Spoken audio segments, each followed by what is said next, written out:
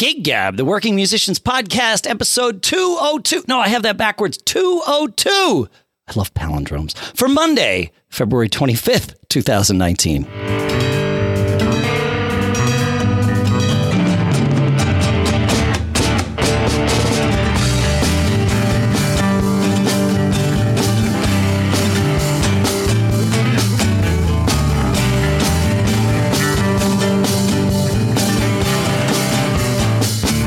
Folks, and welcome to Gig Gab, the podcast, you know, BFA, by, for, and about musicians and gigging musicians and you, whoever you are. Here in Durham, New Hampshire, I'm Dave Hamilton. Here in Los Gatos, California, it's Paul Kent. How goes your Monday so far, Mr. Kent? My Monday's going just fine. I actually have something cool to start this episode with. Are you ready? Right, I am totally ready. Those of us who have the good fortune of knowing you and meeting you become what I would quietly call Hamilton heads, just big fans of someone who combines nerdery, technical precision and being a good guy in one package. And we actually got a note from a Hamilton head that's out there, and I want to read it to you. Cool? Okay. Yeah, sure. Dave and Paul, happy 4-year anniversary. 200 plus episodes is a nice achievement for two guys who are basically hanging out and talking about all things music. I'm a frequent writer to your show, and I appreciate you taking my emails and discussing them. I'm certain I can speak for many other listeners when I say that we find your input and discussions very valuable. I wanted to drop a little line of thank you for letting me be a fly on the wall. Additionally, I want to thank Dave for sharing all his stories about theater gigs. I've always loved theater and never considered being a part of it until I heard him talking about it. And in early 2018, I ventured onto the stage and had my first acting role with all 4 of my then fiance's children. What a cool experience. Wow. Listening to Dave motivated me to reach out to local community theater that uses an orchestra for their musicians to see if they might have a need of a percussionist drummer. To my surprise, they did. Not only did I get to play drums in their production of Newsies, 2 of my kids and I also won onstage roles as well. I have not played in an orchestra environment in over 30 years. Dave was so amazingly cool.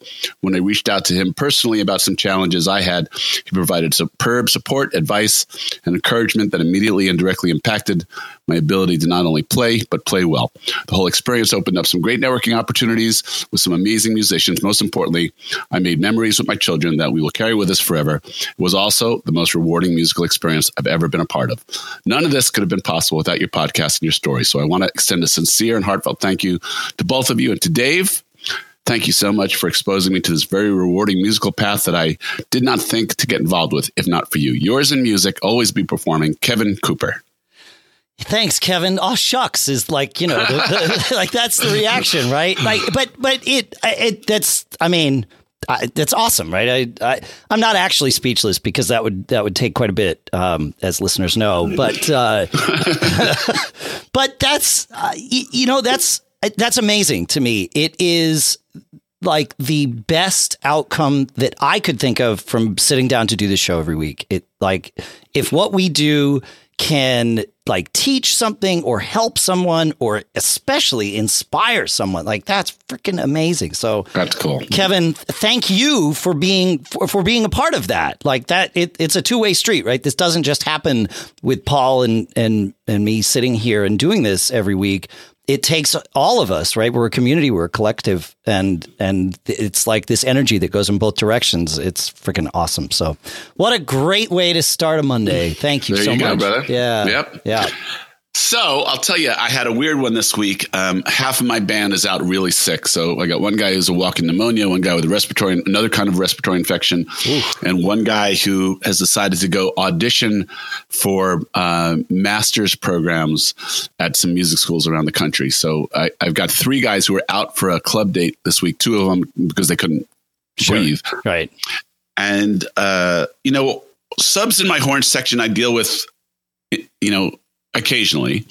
Subs in the rhythm section very, very, very, very seldomly. Yeah, we spent 6 months talking about a particular sub that was coming in for your rhythm section once. That's right. Yeah, exactly. Yeah. But this one we had to sub Nick, and Nick sings half the show. And so it was an interesting thing. And we had to do this once about 6 months ago. And that's the only 2 times in 15 years he's been in the band that I've had to sub him.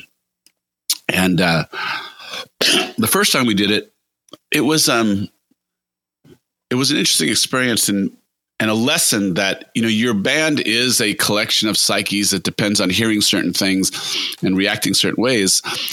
And although the show was fine, it wasn't great. It was tentative. It was like, it's just going to be one of those nights. Let's just get through this. And it was a little frustrating to me to kind of get people's attention for that gig 6 months ago. So going into this one, I called the troops together 15 minutes before we went on stage, and we're playing a club that we've really earned an audience at, over playing there for many years. People, pay a pretty good fee to get in. They go out of their way to come see us in this area. And it's an area we only get to about 6 times a year. And so I got the guys together and I was like, listen, this is important. This is no leaning back and just saying, well, let's just survive this. This isn't surviving. You got to go out and you got to grab it and you got to play with all your passion. And we got to fill that space where, our one guy would be with something. It's not going to be keyboards tonight, but it's going to be passion. It's going to be energy. It's going to be precision and focus and, picking everybody up. And we had a really, really, really good gig. It was really, it's different. That thing that you're used to hearing isn't there. So, right. So one of the harmonies isn't there. Keyboard parts aren't there, and sometimes are replaced by guitar parts, and sometimes just aren't replaced. Right. Yep. And it was a good lesson that the fundamentals of things we all know. Play hard, play good, sing with passion, be tight, be polished. It really just, there were some places where it was noticeable, but you just get through it. And it was noticeable to us, but not noticeable to the crowd. Yeah, that's the worst part, is that it's noticeable to you, and to your point and to your speech to the band before the gig. Like, those are the things that you have to get past in order for it to be an entertaining show, and so that the crowd doesn't notice that these things are missing. Or if they do notice, it doesn't ruin the experience for them. If it's somebody that comes see you all the time, of course they know, oh, Nick's not here. Okay, well, look, did the band deliver? You still have the opportunity to go out and deliver. And I remember our first gig without Aaron, and we've done a few of them. We've decided that at least calling it Fling, no, that's not, that's not something we want to do. But, we did a few of them. And, I remember going into that first one, mostly I was worried about vocals because, he sings a lot of the show. He is by far the best singer in the band. And, he and I lock in on harmony. There's so many things that are just automatic that he takes care of vocally. And so I was really worried about that. Obviously, I had to build the set list, so that wasn't an issue. And, sure. But, you get into the gig and it's like, oh, it's not just the vocals that are missing here, right? It's lots of things. And you can't play along with the song that you wish you were hearing, right? You have to play the song that you're playing. You're not playing along. I think you have to not overthink it, though. Right. I think you actually have to say play. Yeah. You just have to play. That's it. It was interesting because it took us about 3 songs in. The first song was Down to the Nightclub, because I wanted to get the horns out there, and you just kind of the horns are the emphasis when something's going to change. It's still the differentiator, and it was fine. And then the next song was Unchain My Heart, Joe Cocker song. And, again, without piano or organ, we filled the space with guitars, and it was good. And a couple people on the dance floor. So you didn't have a sub. You just had no one, right? Yeah, fill that no role. sub. Okay. No one's singing those parts. I mean, you didn't bring in someone extra is what I'm asking. Yeah. Didn't bring in someone extra. So you were Nick, a 9-piece. Yeah. Yeah. Okay. We were a 9-piece. Yeah. Simon and Steve, my bass player, who sing quite a bit, they did a good job trying to, wherever they could, fill spaces. But again, by the third song, actually, the dance floor was full and it was just a night. And, you get out of your head when that happens, which is good. And then we just played and it was good. And, some stuff, I can't even, looking back, I was conscious of some stuff like, a couple of the Motown tunes we do, that sounded a little bit empty without a keyboard there. But, it but was only because you're used to it, right? Yeah. I mean, at some level, only because you're used to it. Yeah. It's also a learning experience, right? I always find if we do a rehearsal without one of our guitar players or whatever, there was a rehearsal recently where Mike wasn't there and he plays most of the leads.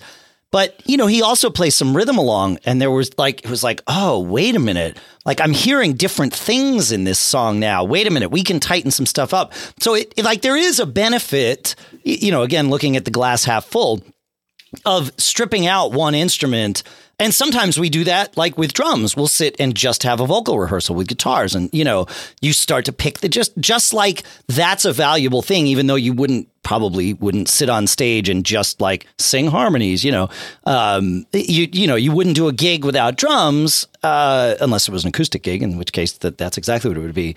But, you hear different things. The wash that happens when you are in a rock band can mask some of that stuff, and it's fine. Yes. But, being able to have a little bit of extra space there, you hear stuff and you're like, oh, wait a minute, we can tweak that. Like there's a minor little thing that could be better, that kind of thing. So it actually can be got to the point. Yeah. It is very valuable. It's valuable for you to see your band through a different optic and discover new, both places where you're overplaying and places where you're underplaying, or places where you can do something different. You get used to playing songs, and you tend to go to muscle memory. Yep.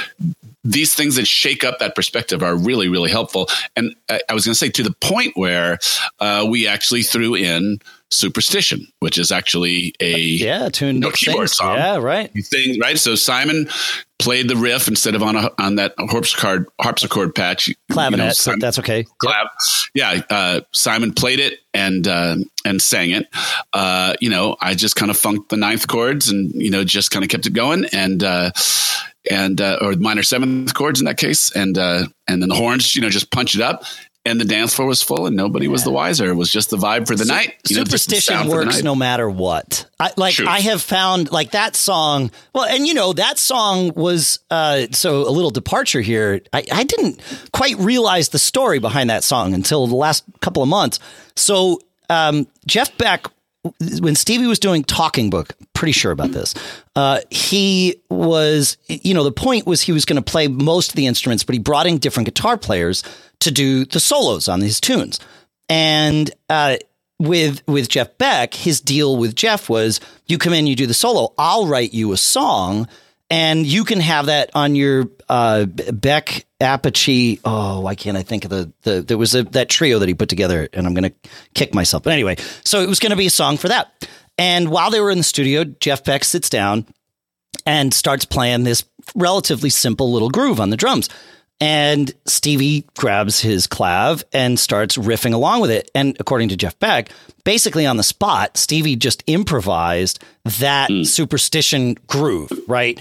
And basically came together with most of the lyrics, or at least a structure. He said it was quite fascinating to watch, sitting there just playing the drums, holy crap, this guy's just this pours out of this dude. And and they recorded it. Now, the version on Talking Book had Stevie go back, and Stevie played the drums on the recording that we hear. But originally it started as just this jam between Jeff and Stevie. And when they finished it, or when they finished messing with it for that day or whatever, Stevie said to Jeff, this should be your tune. This is the tune. Like what better song for me to give you than one that we sort of cooked up together, And so that was how it was until Berry Gordy heard it and said, whoa, no, Stevie, you can't let him release this first. This is your song. This song's going to make you huge. And of course, by proxy, me a lot of money. So, because this is Berry Gordy. I'm pretty sure it's Berry Gordy. Yeah, right. But, and so, and then there were some delays with that trio's album, Beck Bogart Apache. I knew it would come to me. And so it did get released on that album, but that was a very much secondary release of the tune. The initial release was on, Talking Book. And obviously, I'm sure it went to number one, and it is Stevie's, most popular, best hit that he's ever had. And he's had quite a few, but Superstition is far and away above him. So that song was actually, even though it was written that way, it was intended to be a guitar song. When it was first released. And of course, they did a cool version of that with the harmonies and stuff that Bogart and Apache sang together. It's worth listening to. I'll put a link to, there's probably a YouTube video of it. I'm going to have to go back and see that one. Yeah. But, and then of course, Stevie Ray Vaughan, even though he had, was it Reese Winans in the band, right, playing keys? I mean, Stevie Ray Vaughan made that his own by making it a guitar song too. So, to your point, and thank you for the tangent, for affording me the tangent. But, that song can work as a guitar tune for sure. Yeah. But actually, my point of all this was we kind of got to the point where we're working. The band is working in this format. Yes. Everything's going to be you good. trust each other. You're going to make it to the end of the gig and not just survive. You can be successful, grab the horse by the reins and whatever. And it was a successful night. It was, rewarding the guys reacted well to what I asked for them, which is like, take whatever you're doing up a step. Do not lay back for one moment. Do not just look at this as a lost gig that we're just going to get through, make this work because these people have expected this of us. They pay to see us and they travel to see us and they go out of their way and mark their calendars to see us. And it was really a very rewarding thing. And the lessons, again, like you share, the nuances that you hear differently and the opportunities to learn and fix parts and enhance parts. And, also 10-piece band, I got to say, sometimes just space is a beautiful thing. And so absolutely. It was just, some things were refreshingly different. I'm not going to say better. I'm just going to say refreshingly different. I like that. That's the right term. I mean, back to when, we had that recent rehearsal without Mike and he came back and it was like, so we learned some things. And he's like, oh no, it's like, no, man. Like, trust us. Learning good. Learning good. Yeah. We want you here. No, there's no discussion about that, but like it is good to strip things apart. And it is. Yeah. It made me think a little bit about repertoire. We've talked about repertoire and we've kind of approached it from a bunch of different angles. Let me ask you a question. Pick one of your bands in your mind. Don't tell me which one. Okay. Got one? Yep.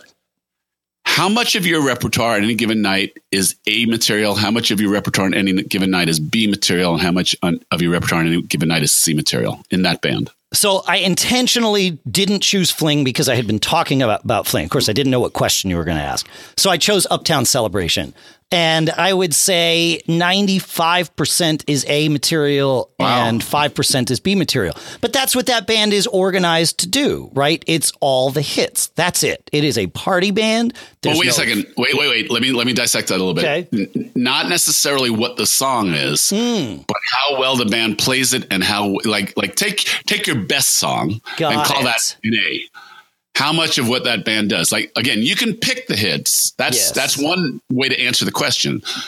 But, sometimes the hits, you play them and they work because they're hits, but only because they're hits, right? Right. So now answer it that way. Oh, it's probably that now it's interesting because I'm going to answer the question for Fling the way that I answered it for Uptown originally, and then I'll answer both bands your way. So Fling, I would have said it's probably 60-40, right?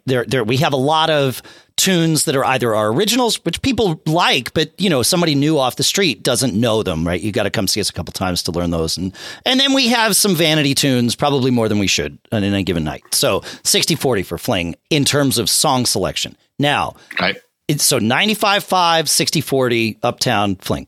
Now, in terms of how we play them, Uptown, I would say is, I'll be kind and say 60-40. It's probably more like 50-50. Well, that band doesn't rehearse a whole lot, right? And we're all pros. But 40 is pretty good. The 40% is pretty, it's not like they're bad. It's just that they're not all we have some tunes that we play that we totally kill them. And some that honestly we should take into the rehearsal room and strip apart and be like, okay, what about this isn't working? A lot of that band is just the momentum of where they were before I joined. Right. And so there's some things that just don't work with this lineup. I don't know whether they worked any better with the previous lineup or not. Right. But that could stand to be really put under the microscope and okay, what's the problem with the bridge on this tune? Why doesn't this quite work? Those questions have not been answered, although we have quite a few rehearsals coming up before a few gigs that we have. So they might get answered. You also have to ask the question, is the nature of the game that you're always going to have A material and B material? Is there? I don't know, because I would say have a whole show of A material. I would say Fling is probably 80-85 A material in terms of how well we deliver what we choose to play. Got it. Because we're well rehearsed. We know each other. We don't even a song that's a vanity song. The only reason a vanity song makes it to the set list is because we play it so well. right? And a lot of times those wind up being the hits of the night. It's weird. I mean, it's not weird. It's, you got a band that's like on fire on stage. That counts for something in a room, right? Even if it's not a song, by the end of it, you're like, holy crap, that band's killing it up there. Like that actually matters. So yeah, that's an interesting question though. Okay. So now let me turn it back around on you. How would you answer that? Well, here's the thing. Any individual song you ask me, I think we play pretty well. Sure. There are songs that go over tremendously well that makes me rethink why doesn't everything do that? And that's why I asked the last question. Yeah. Maybe just by the nature of things, you can't maintain that level of energy, in a 3-hour cover band set. Yeah. There's always going to be times when people go to the bathroom, go to get a drink and, the dance floor. And you got to give them a break. Yeah. I mean, in most cases, unless you're playing for a crowd of people. They take a break is the thing. And the question is, when they take the break, is it a function of this song seems like a good idea to take a break, even if we're playing it pretty well? I'd say we 80% is performance A level. Yep. Okay. Yep. Fair. 20% always could, polish a transition or a harmony or something like that. And so there's room, but it's a good song to have in your set. But can you aspire to 100% a audience reception or is that really a function of it's one of those nights where people are here to party and nobody's leaving and everything goes over great? Right. Is it a function of time and space, or is it a function of your material? Well, and there's a third aspect of this, right? We've talked about the way you play the songs, or at least that's how I'm putting it out there. And then the song selection, the list itself. But then there's how do you perform as a band, regardless of what song you're playing, right? Right. And for like Uptown, if I took Uptown Setlist and gave it to Fling, and we learned those songs as well as Fling will learn any song, right? Which is pretty well.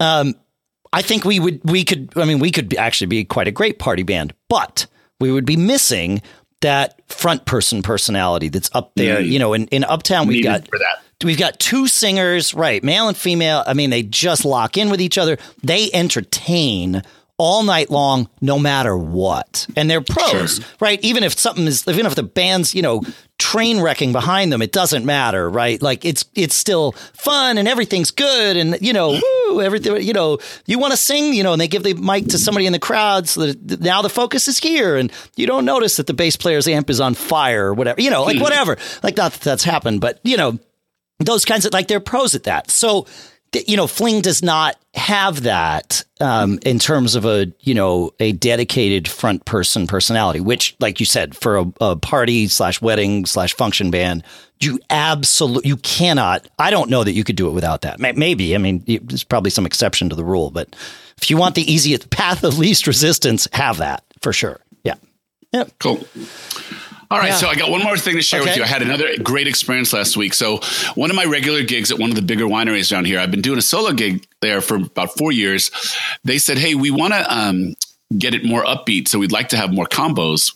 Can you put together a combo? And so they booked me for a bunch of dates, and I went to put together a bunch of guys who have that category of, hey, let's do something together sometime. So, and I thought about what material would go over well. Like, that's not a cover band dance venue. It's a winery. It's a wine bar. People are there to sip wine and socialize. And so I knew it couldn't be anything too terribly loud. So I needed players who would play, smart with regards to volume, to the room. And so we're pioneering the genre of winery rock, which is, kind of stuff the drummer can play on brushes or play with bundles. Rarely do you have to push the volume. I'm on acoustic guitar most of the songs. We got Chris Breen on keyboards, Josh Baker on bass, Jeff Cohen on guitar, and Don Frank on drums. Really good guys, all who I know individually. Of course, know Chris. Yeah. I sent them a list about 2 months ago. Said, "Here's the songs. Come ready." Everybody was cool. Some good email conversations back and forth. What do you got for this section? Are we playing it right to this form? That type of thing. We did have a chance to do one run through. I have a gig that's a really loose gig that I could just bring some friends to. So we did that on the Monday night before, and we ran through everything. And 70% of the stuff it's easy material is one thing.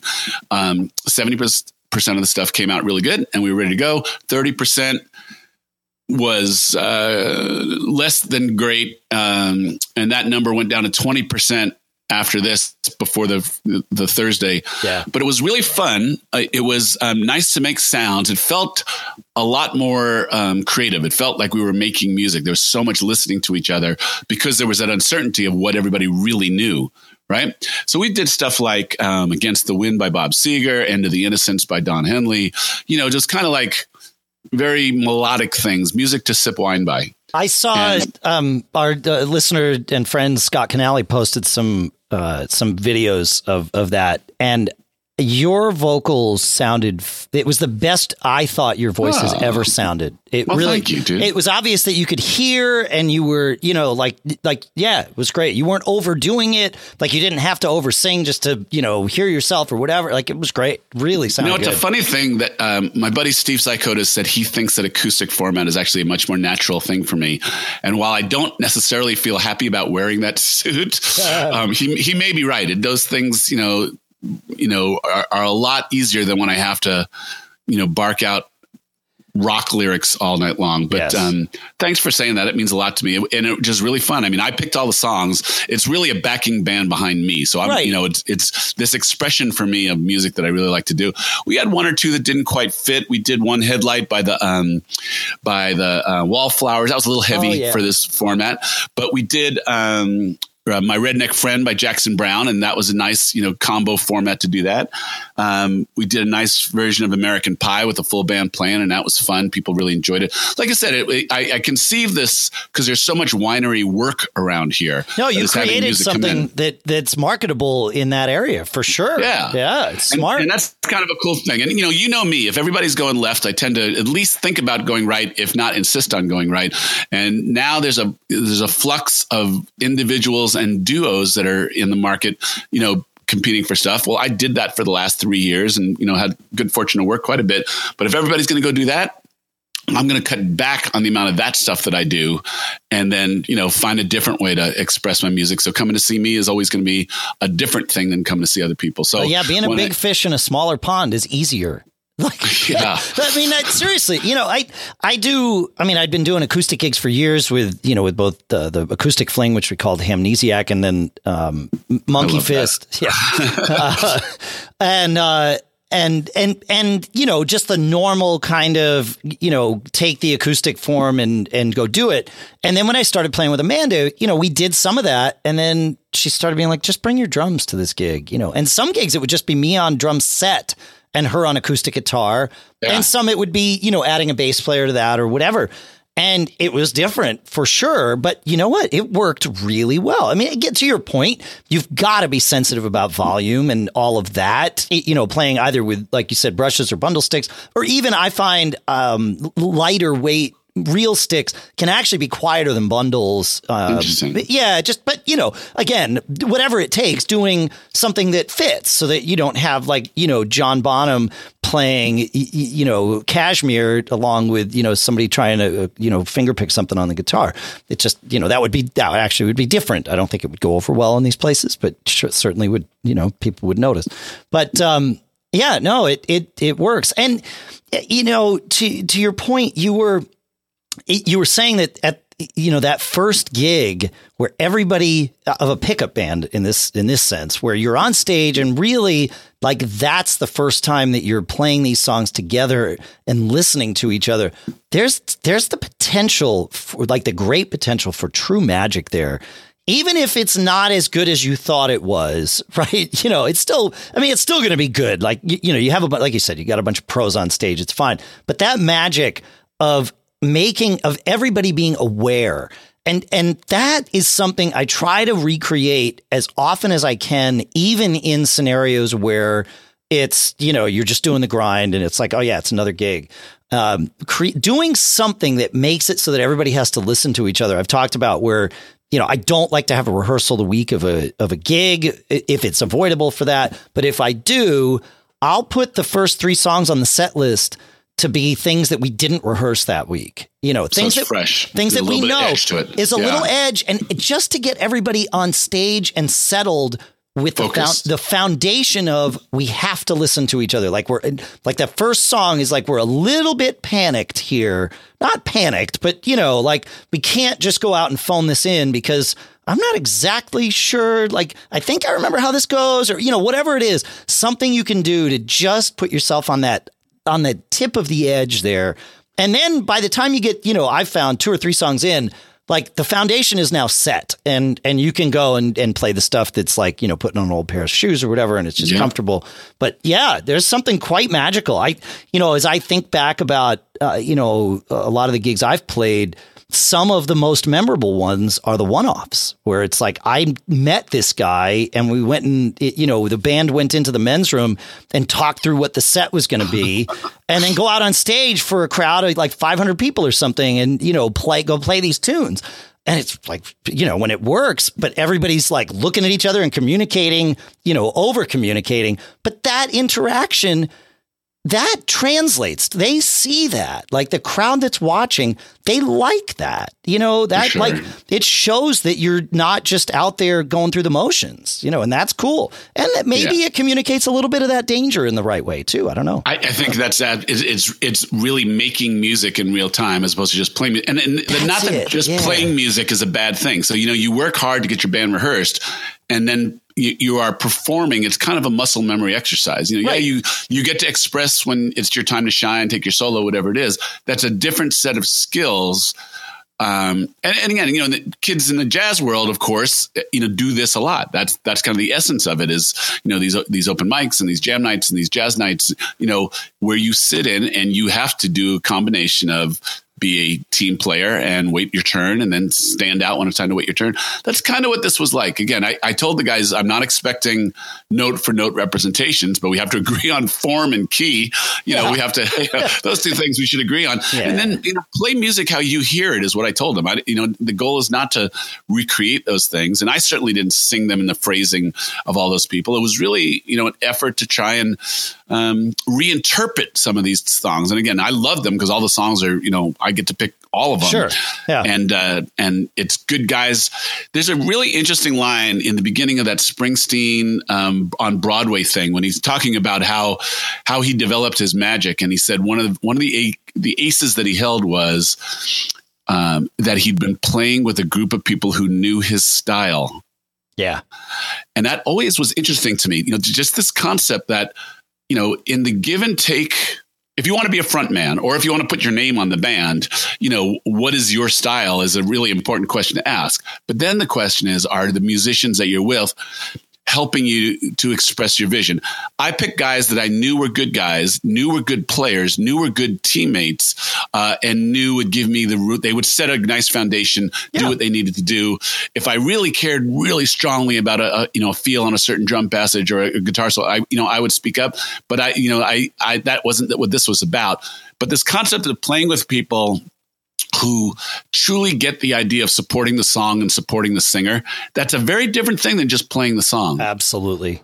Absolutely. Yeah. And when you're in an original band, like that's 10 times as important. I bet. Right? Because, you know, like you've got it as the songwriter, you at some level, and different songwriters, even at, you know, for different songs, will choose where this is. But at some level, you're handing what you've created to someone else, you know, either to interpret or to add something to, right, that comes out of their brain.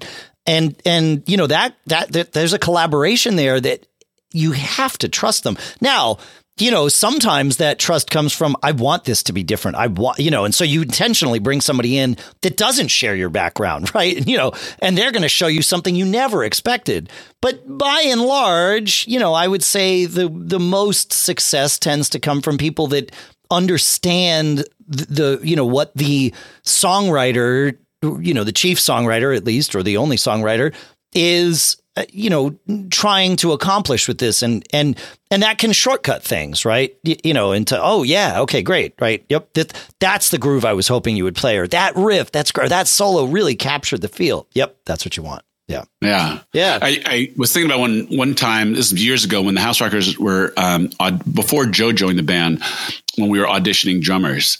And I was amazed. And I don't know if this is a drummer thing, but I think it is a largely a drummer thing. How many drummers came in and wanted to show me that they were John Bonham? No real understanding of, what's different about playing Soul Man. They really wanted to, you haven't seen my fastball yet, right? It was really like, check me out. And you realize that the guys who get those gigs get calls are the guys who have big ears, understand the concept of supporting the song and supporting the singer, and play their instrument. They're in their box when they need to be in their box, and when they're given permission to get out of the box, they do their thing and they shine. That, we've had a lot of conversations here about what's a pro. That might be one of the better definitions about what's a pro. I was just going to say, this is not to toot my own horn, but this is exactly what you described is the reason that I have gotten the gig at every audition I've gone on except one. And I'm just assuming I failed that audition because they never called me back for this U2 tribute band like 20 years ago or something. But but like that mentality, I think is like the key to that. To your point, you can't. Unless someone says, I'm hiring you to be like a flashy drummer, like I need a Neil Peart or a Carter Beauford for my band, like if that's the gig, okay, well then go be flashy, like that's what they just told you they wanted. For sure. But most of the time, don't read that between the lines, in the request. Assumption, yeah. That's a big assumption. Yeah. But that thing about being in the box and you're happy to be in the box, you find joy and you find creativity when you have to be in the box. You do, right? Yeah. But that's what a leader would be looking for. Right. Not a guy who just can't wait to get out of the box. I mean, there are rare opportunities where that guy is an asset to your team. He's so excited to be there and he just can't wait to share what he has to share. I could get that there's an aspect of that could be incredibly valuable. But in general, are there guys who can find, especially in covers? Yeah. Can you find the joy and beauty in the straight beat that you have to provide, in the straight groove you have to provide, in the straight rhythm you have to provide? Can you actually disappear into that and find the essence of what made that song magic enough to make it into your leader's repertoire to begin with? I think that there's a lot of that. And then, you watch these guys who are so good, and then they effortlessly go beyond the box into their moment and then effortlessly go back into the box and support the team again. Those are the guys that are magic. Those are the guys you just described Steve Gadd, right? Like if you're a player, I was going to say if you're a drummer, but really I think the lessons that he teaches or that he embodies are applicable to everyone because it's exactly what you just described. Like understand your job, but have the chops to really play so that when that moment comes, you can be like, oh, whoa, okay, that's that guy. Whoa. Like when Paul Simon shows you Late in the Evening and you're like, oh, cool. What about this Mozambique groove that can sort of live behind that weird guitar riff? And, right. Like that's that. Like most people that listen to that tune don't understand that drum part is not easy to play, like especially with the fluidity that dude did it. But that's the point is he's not trying to show you how amazing this is. He is serving the song. And Absolutely. Yeah, he's probably entertaining himself. So another drummer that does this is Steve Smith with Journey. I was going to say Steve Perry. Mm-hmm. I don't know why. His job in that band, as far as he saw it, was to play the most complex drum part he could play without anyone else in the band noticing that he was playing a complex drum part. Because anytime he did, Neil Schon would turn around and be like, dude, we go play in stadiums. Like, you have to keep it simple, stupid. And, we've talked about this particular part on the show before, but if you listen to Don't Stop Believin', it's 4 on the floor. Like once the drums come in, which 4 kick drums, on every beat. The rest of that part is so complex, it'll make your head spin trying to figure out which goes where. But most people don't notice that. You hear that you hear the accented offbeat on the bell of the ride cymbal here and there. That's sort of a signature thing, but it ain't in the same place every time. I'll tell you that. And Steve Smith knows exactly where it's supposed to be.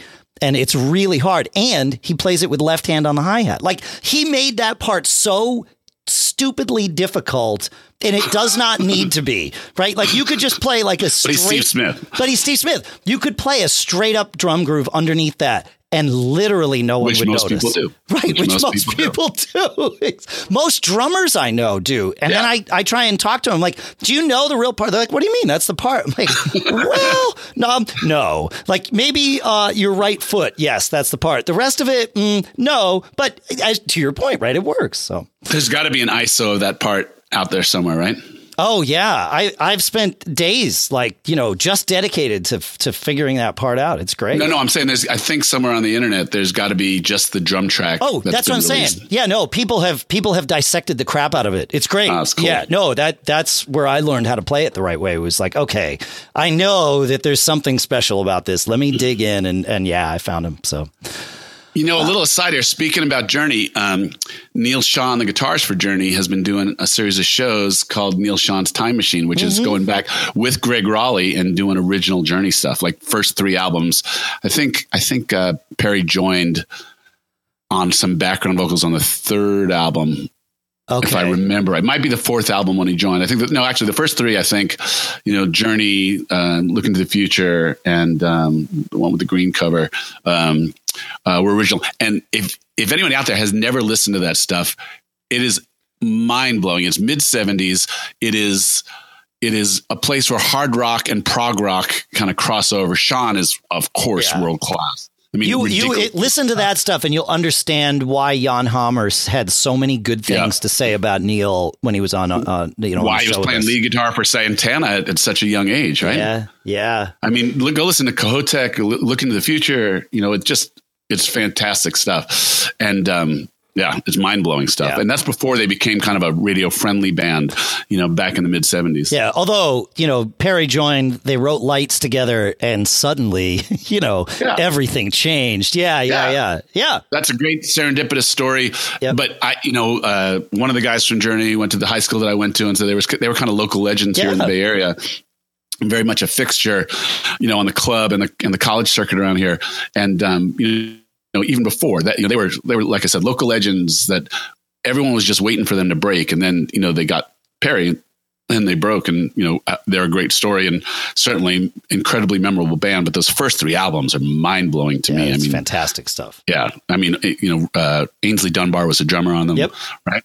Yeah, that's right. Yeah, and he's got Dean Castronovo playing in the Time Machine tour. Then Dean not only can play but can sing. So he's covering those parts. Yeah, for sure.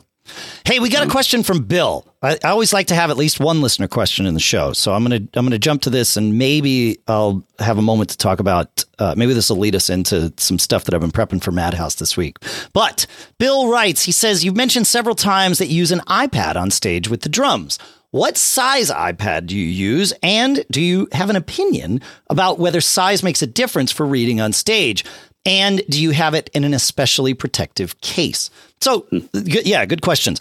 I have used all different sized iPads on stage to read music. I've used a 10.5-inch iPad Pro, a 9.7 inch, like the normal iPad size, the original iPad size, the OG iPad, and then also an iPad mini, which is a 7.9. I have not used the 12 point whatever, but I've seen lots of keyboard players use them.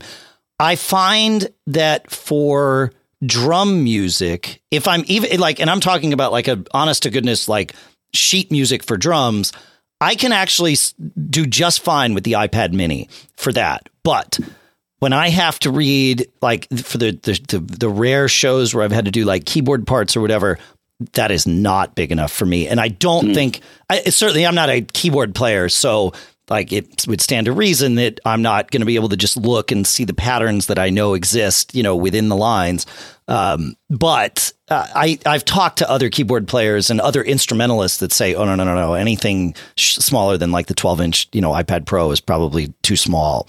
But yeah, I find that all the sizes work. Certainly if I'm just reading, rock lead sheets or whatever, even if I have to put notes on them or whatever, like I do for Madhouse, the iPad mini on stage is generally fine. I do have it in a protective case. I'm a big fan of Specs cases. My family, well, actually, I've dropped my iPhone once. My family tends to drop their phones a lot, including one.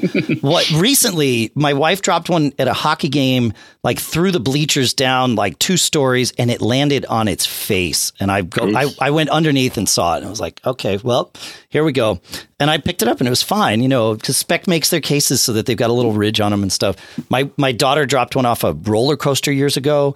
Again, like no problem. So yes, I keep my stage iPads in Spec cases, and I use to mount them. I use there's this company called Stage Ninja that makes what they call their it's a tablet mount. It kind of clamps onto. I clamp it onto one of my drum stands or whatever, and man, it works so well. I guess they call it the Scorpion clamps or the Scorpion mount or something, but you can just position this thing wherever you want and it stays there. Like you don't have to lock it in. It just clamps and stays and works really, really well. I'll put a link to both of these in the show notes. The Scorpion thing has like a retractable arm, movable arm, so you can actually move it around. Yeah, an adjustable arm. And then looks cool.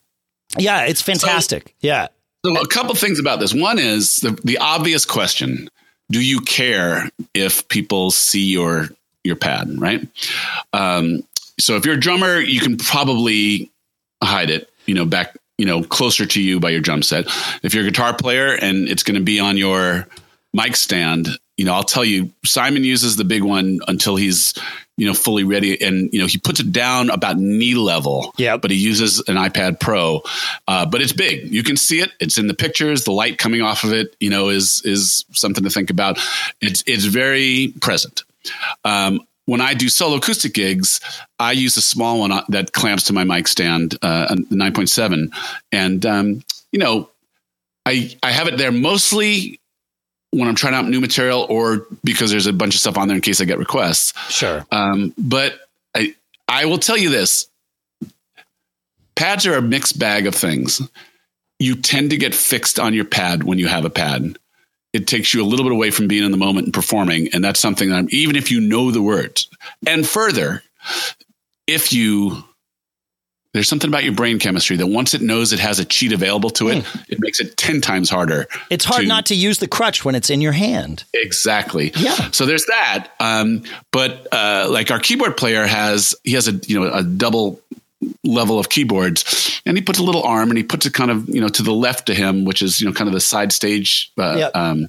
And it's pretty innocuous and it's pretty small, and it's just like for a cheat of a word here or there. And so the small one works well for that. For full on sheet music, I think you'd be hard pressed. All my horns use a 9.7. They seem to be able to read down I can see that music on that. Yeah, I could see it for horns where you're reading where there's one note at a time in the staff. It was chords on the piano that I found, and actually the 9.7 I was okay. That was the biggest iPad at the time. The last time I had to do that, and that was fine. But for drum music, I'm used to reading those patterns, so I can sort of intuit them, even if they're compressed into a small little page. But I probably wouldn't be reading drum sheet music at a rock gig. For a theater gig, obviously, well, maybe not obviously, but yes, most of the time, not only do you have sheet music, but it's completely expected that you would be reading it, and everyone else is, reading sheet music too. So it's just not a weird thing. When we did Hedwig, that actually the instruction was memorize the songs. And that was part of where I said, well, I don't have time in December to do this. When they brought me back in and I wound up actually doing the gig, they're like, look, you can hide your iPad on stage, like do whatever you want. You're going to be fine. By the end of that run, I basically had it memorized anyway. But to your point, like really difficult not to look at it. And I know it's right there. Yeah. But so, and like for these Madhouse gigs where it's this one-off thing, there's no way we would make it through it if the band didn't have everything to read.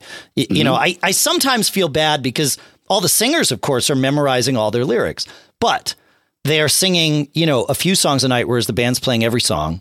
And they have the opportunity right before they go on stage to kind of look at things and be like, okay, got it. And then they go out and sing it, whereas we don't quite have that. It's interesting. One of the tunes in this Madhouse is Come Sail Away, the Styx tune. And, we only play sections of songs. And I was prepping it this morning. We have our first rehearsal tomorrow and then the gig's Wednesday.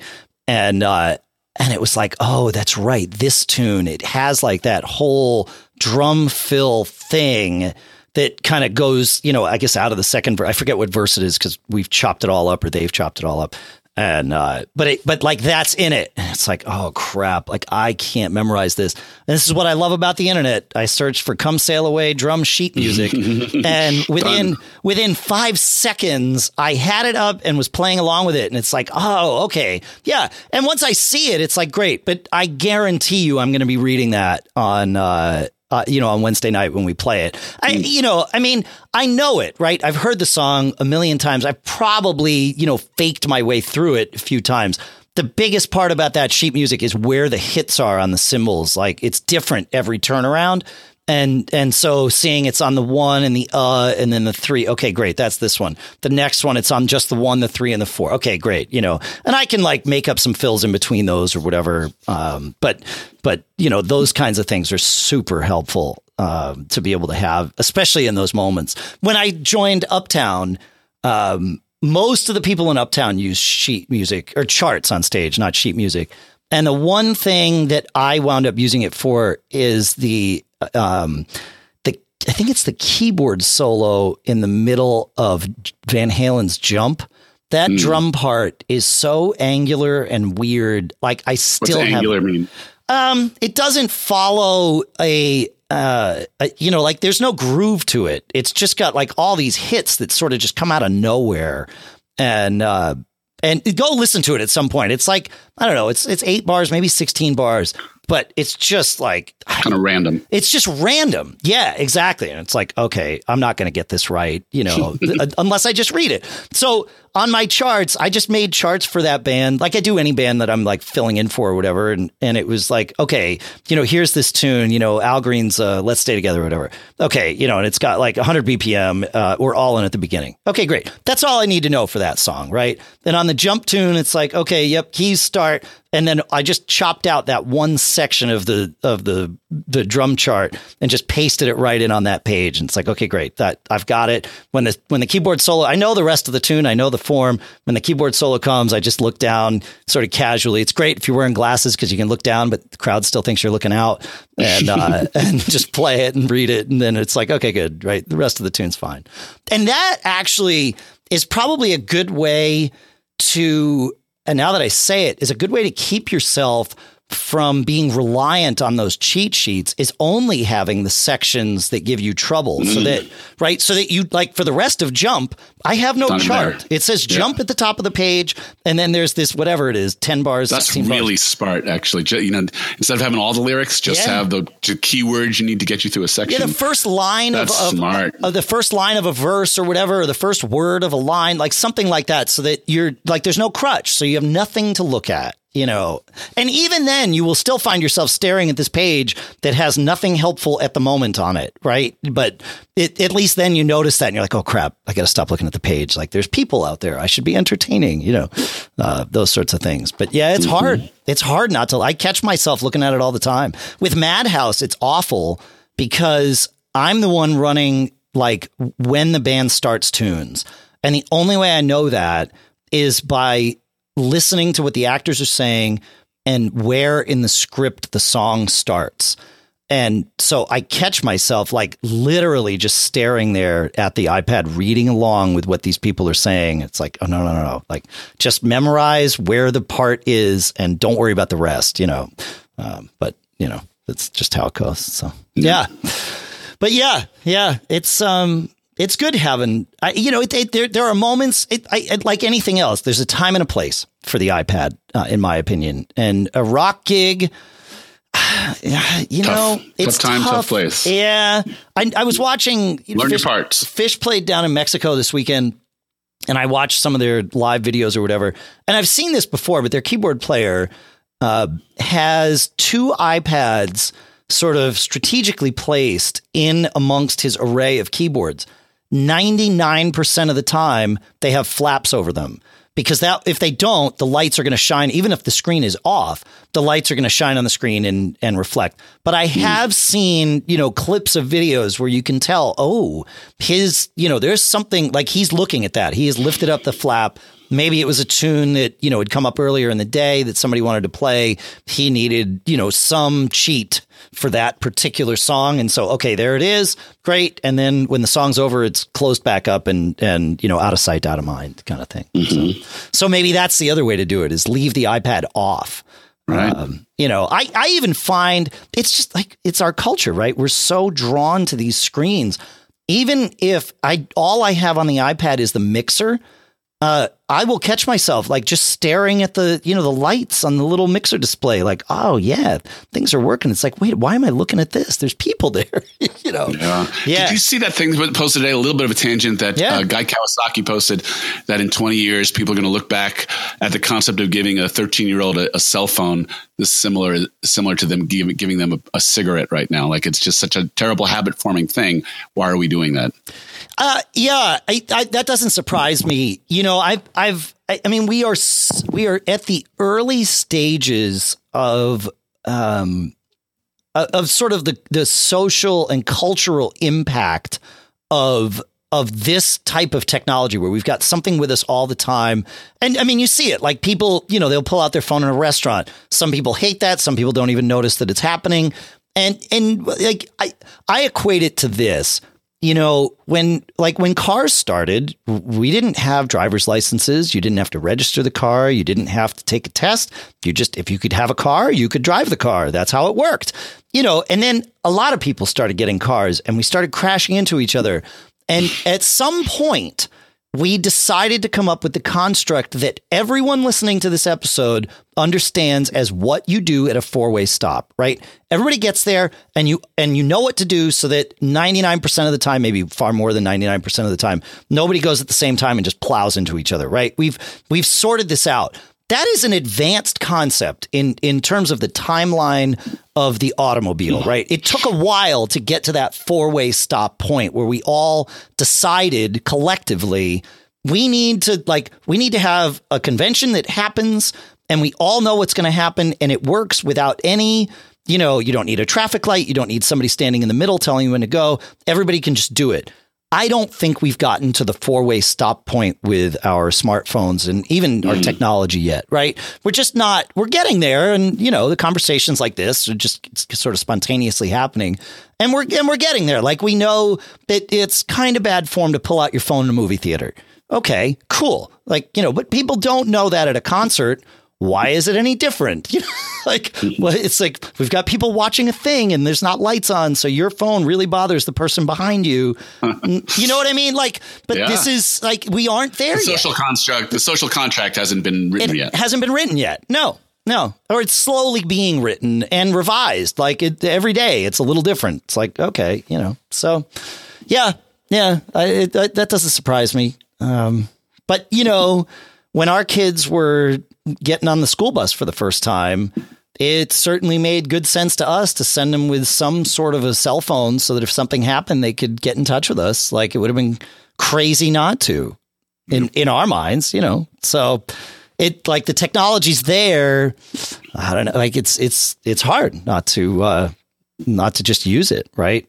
So, yeah, it's interesting. I don't know, man. What do you think? Do you think would you if you had to do over right now, would you give your kids phones as early as you did? No. Oh, interesting. Fascinating. Huh. Yep. Yeah. I heard Steve Jobs didn't give his kids technology for quite a while in through their life. I can believe that. Yeah. So. Yeah. He was, I mean, he sort of he definitely appreciated that minimalist mentality. He didn't want to live in a gated community away from other, right. Yeah. So I can see that. And he would be one to, even though he was the greatest technology salesperson of all time, he would be one to have the context of, intersection of art and technology, right? Humanities and technology. Totally. So it is an evolving story. It's evolving for us as musicians as well. And, again, part of it is right now, I think if you have a pad in a cover band on stage playing for money situation, you're telegraphing that you haven't prepared your material.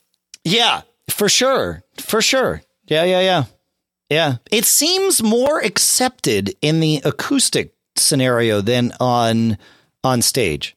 Like on more stage casual of a rock band. Things. Like if you're in the corner of a restaurant, and the focus isn't on you, if you're background music, it's way more accepted. But if you have everybody paying to see you and paying attention to you, if your eyes are glued to your pad instead of, closed and emoting something for your audience or connecting with your audience, I think, you're not giving people there's money's worth. Yeah. Every horn player on the planet would probably disagree with you.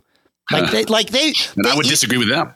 I'm with you, right? But that it was always weird to me, like, playing in bands with horn players. It's like, wait a minute, why do you guys have charts on stage? Like the rest of us we can do a whole, the conversations I've had with my horn players over the years, and the firm, resolute acceptance as gospel that it's different for horn players is just so interesting to me. They really believe that, that they're different than a rhythm section instrument. And, it is beneficial to all. Whether, the thing is, listen, if we're not right on our stuff, we don't blend together and, you're going to have even bigger problems, or we have to memorize, 10,000 notes for a song where you have to, the same 7 chords over and over again. There's very well tread and developed rationalizations, maybe. Yeah, I think it's rationalizations. I mean, we can all rationalize. It's like, but that's what I'm saying is I feel like instead of resisting it, we've all sort of become in agreement with it. Yeah. It's like, dang it. They opened this door and we went through it with them. Why? Why did we let ourselves? Yeah, it doesn't look good to have a band full of iPads on stage. It does not. It does not. I wonder if in 20 years it will look good. You know what I mean? Like, is there... I wonder if in 20 years the pad will be built into the control surface of a keyboard. If a pad will be built into, more things. It's an interesting thing. Technology is a function of need and opportunity, right? I mean... Right. Why a tuner isn't built into every guitar is crazy. Well, there's probably some constructs of tension that say, nope, guitar, you charge extra if you can sell a tuner with it. The music retailers might not like that. It's an add-on sale. So, all those types of things that, the industry that makes tuners is probably like, no, we'll take care of the tuners. You guys make the instruments. Yeah. But, on the surface, it simply makes a lot of sense. But anyway, a good conversation for another day. Yeah, for sure. Well, folks, thanks for listening. This has been another hour-plus episode here. Barely, but, there you go. So we're going to have to tighten it up, Paul. We're getting, our jams are getting loosey-goosey here. Yeah, that's right. We gotta find a way. We're always performing, though. Always performing. That's the problem. It's hard to say no. See you next week.